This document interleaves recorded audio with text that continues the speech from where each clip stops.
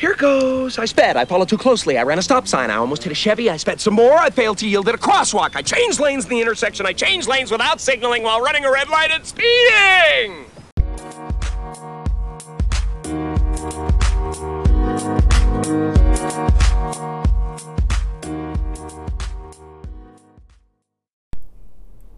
Good morning and welcome to episode 2 here of Driving Dad.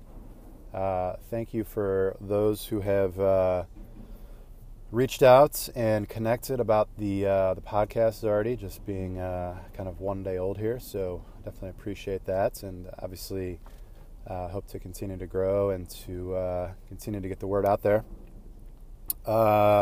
Once again, moving 0 miles per hour currently on 77 South here. But a nice day here in Charlotte. Supposed to be about 50 degrees and sunny, so I guess in comparison to some other places in the U.S. currently, we'll take it. But happy Friday to everybody. Hope everybody has a good Friday and has some good plans together for the weekend. I did want to have a topic today, like I said yesterday, if you listened to the first kind of kickoff podcast, being with the title of Driving Dad. Some of the topics will be driven towards dads, kind of intentionally. I'm sure others will come up kind of organically as those conversations go on. But the one thing that I was looking to touch on today was keeping your children in their own beds. So we have 2 children. And the older daughter is 5 years old. And we've been going through, I believe, what is somewhat normal of kind of sleep. I don't know the right term for it, but sleep issues one way or another that seem to be somewhat consistent and over time tend to change slightly, but then remain consistent for a period of time. So what I mean by that, I guess, just working backwards here a little bit,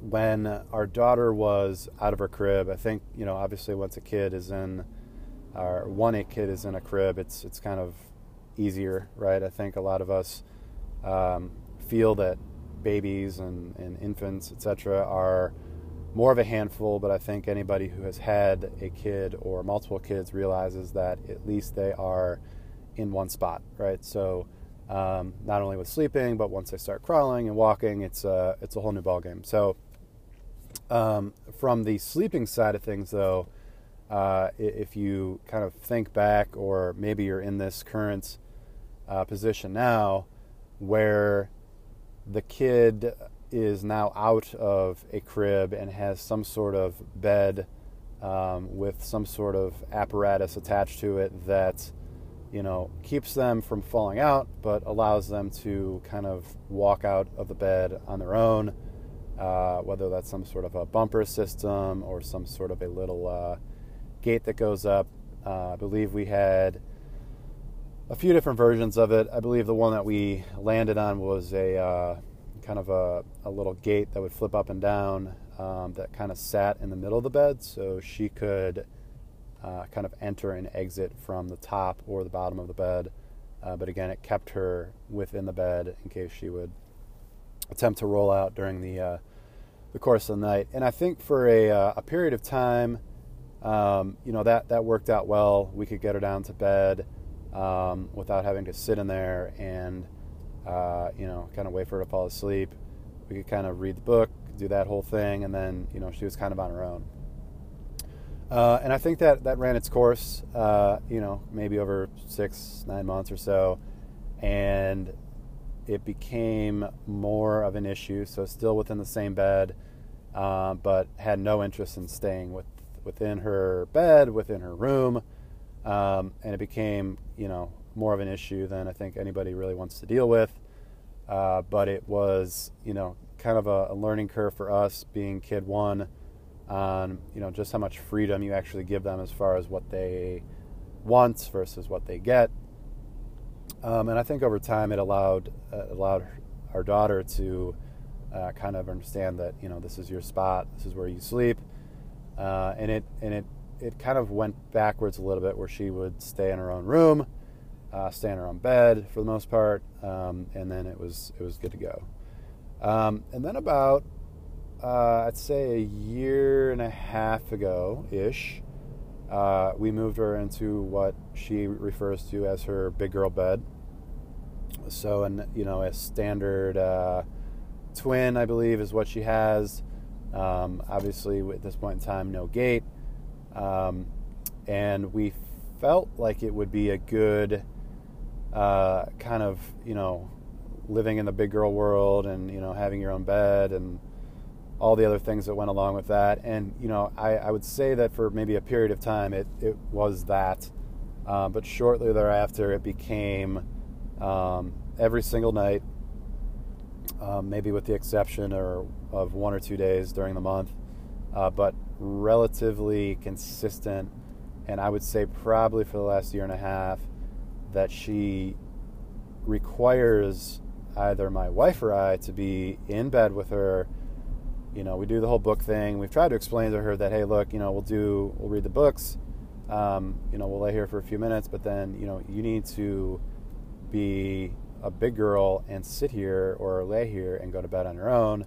And it just doesn't work. You know, we have, again, our second daughter who kind of resides on the same side of the house. So if our older daughter has issues with us leaving, then, you know, that wakes up the younger daughter, et cetera, et cetera. So it's just not really worth the battle to have to, you know, get the baby back down, et cetera. So we've kind of resulted in the area of, you know, read the books, and now we're going to lay here with her until she falls asleep. You know, she is in school now, so the days are a little more filled with things to do, right? So she's more active during the course of the day. So, you know, putting her to bed after a long day of school, you know, shouldn't take you any longer than 15 or 20 minutes. So it's not a big time killer. But on a weekend, or, you know, on a day that she's off school, when she's not really as active as she would be during the course of the day, it can take half an hour, 45 minutes. My wife will tell you that it can take over an hour, which is an accurate statement. And, you know, I think it's all well and good if it helps her go to sleep, one, but stay in her own bed and kind of recognize that she has her own space, etc. But the larger issue is that after spending the time getting her to bed, she then wanders into our room roughly between midnight and 1 o'clock, sometimes even earlier, sometimes a little bit later, but I'd say on average midnight's probably safe. And, you know, crawls on the bed as what she would probably assume is gently, and just kind of slithers her way up to the center of the bed and puts herself back to sleep. So at the early stages of this, we would tell her that, you know, she's not really supposed to be on our bed. We would walk her back to her room. But unfortunately, as that existed, and it still exists today, if you walk her back to her room, you're not leaving again until you guys get up. So, you know, I've read things where, you know, as soon as the kid comes to the room, you know, immediately walk them back to the room until they fall asleep. In our case, at least, that's just not currently possible. You know, it happened again the other night. Walked her back to her room. I was probably in there for 45 minutes, tried to grab my stuff and go, and she woke up, and that was about it. So slept in there the rest of the night. So it's really just a matter of, you know, how much we're really willing to bend on our own sleep. Some people would probably say that, you know, allowing her to sleep in our bed is, you know, part of the problem. We're not really doing enough to push back on, you know, bringing her back to her room as soon as she gets in there. And, you know, maybe that is part of the problem. But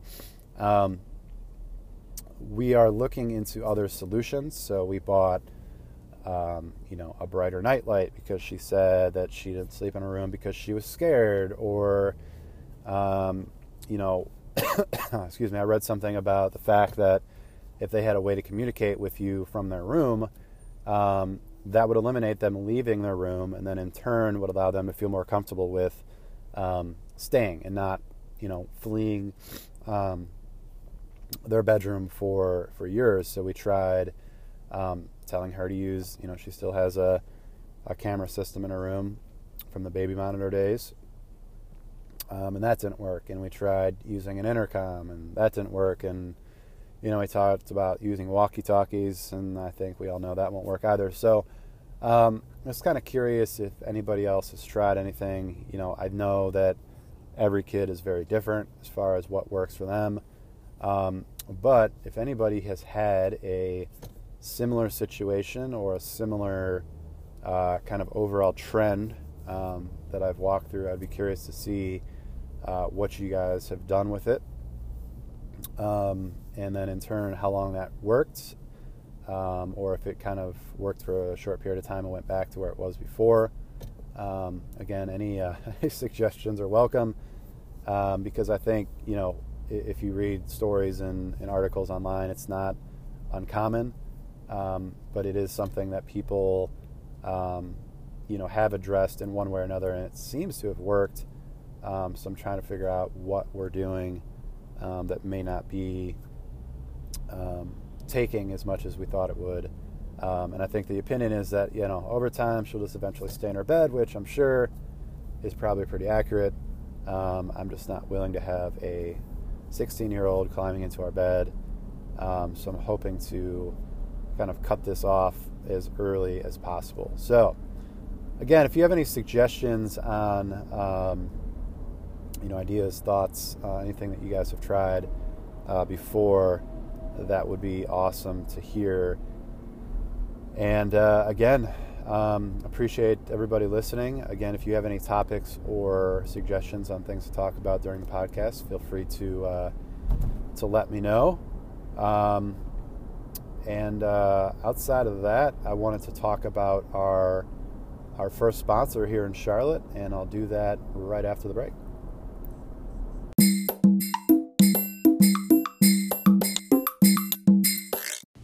So, like I said, we are happy to have our first sponsor here on board at Driving Dad, and it's the Charlotte Dads Group. You can find out more about what they do at Charlotte Dads Group on Facebook or charlottedadsgroup.com. Basically, they have a site that serves as a meetup page here around the Charlotte area, where they host events and kind of welcome in dads for kind of a structured meetup. So kind of a cool platform for dads and in some cases families, just to kind of have an event for them specifically. So like I said, a lot of what they do is geared towards dads, similar to what we do here at Driving Dad. But they are having a full family event out at the Cruise Recreation Center on February 1st, which is a Friday. I believe that's the Friday before Super Bowl Sunday as well. So it's a family fun night, and they will have a bunch of activities, entertainment, food, drinks, etc. And the best part about all of that is that everything is free as well. So check them out. Again, it's at Charlotte Dads Group on Facebook or charlottedadsgroup.com. Looks like they had a great time last night at VBGB in Uptown, and you can see a full list of the events that they have coming up as well. And check them out and give them a like on Facebook to keep up with them as well.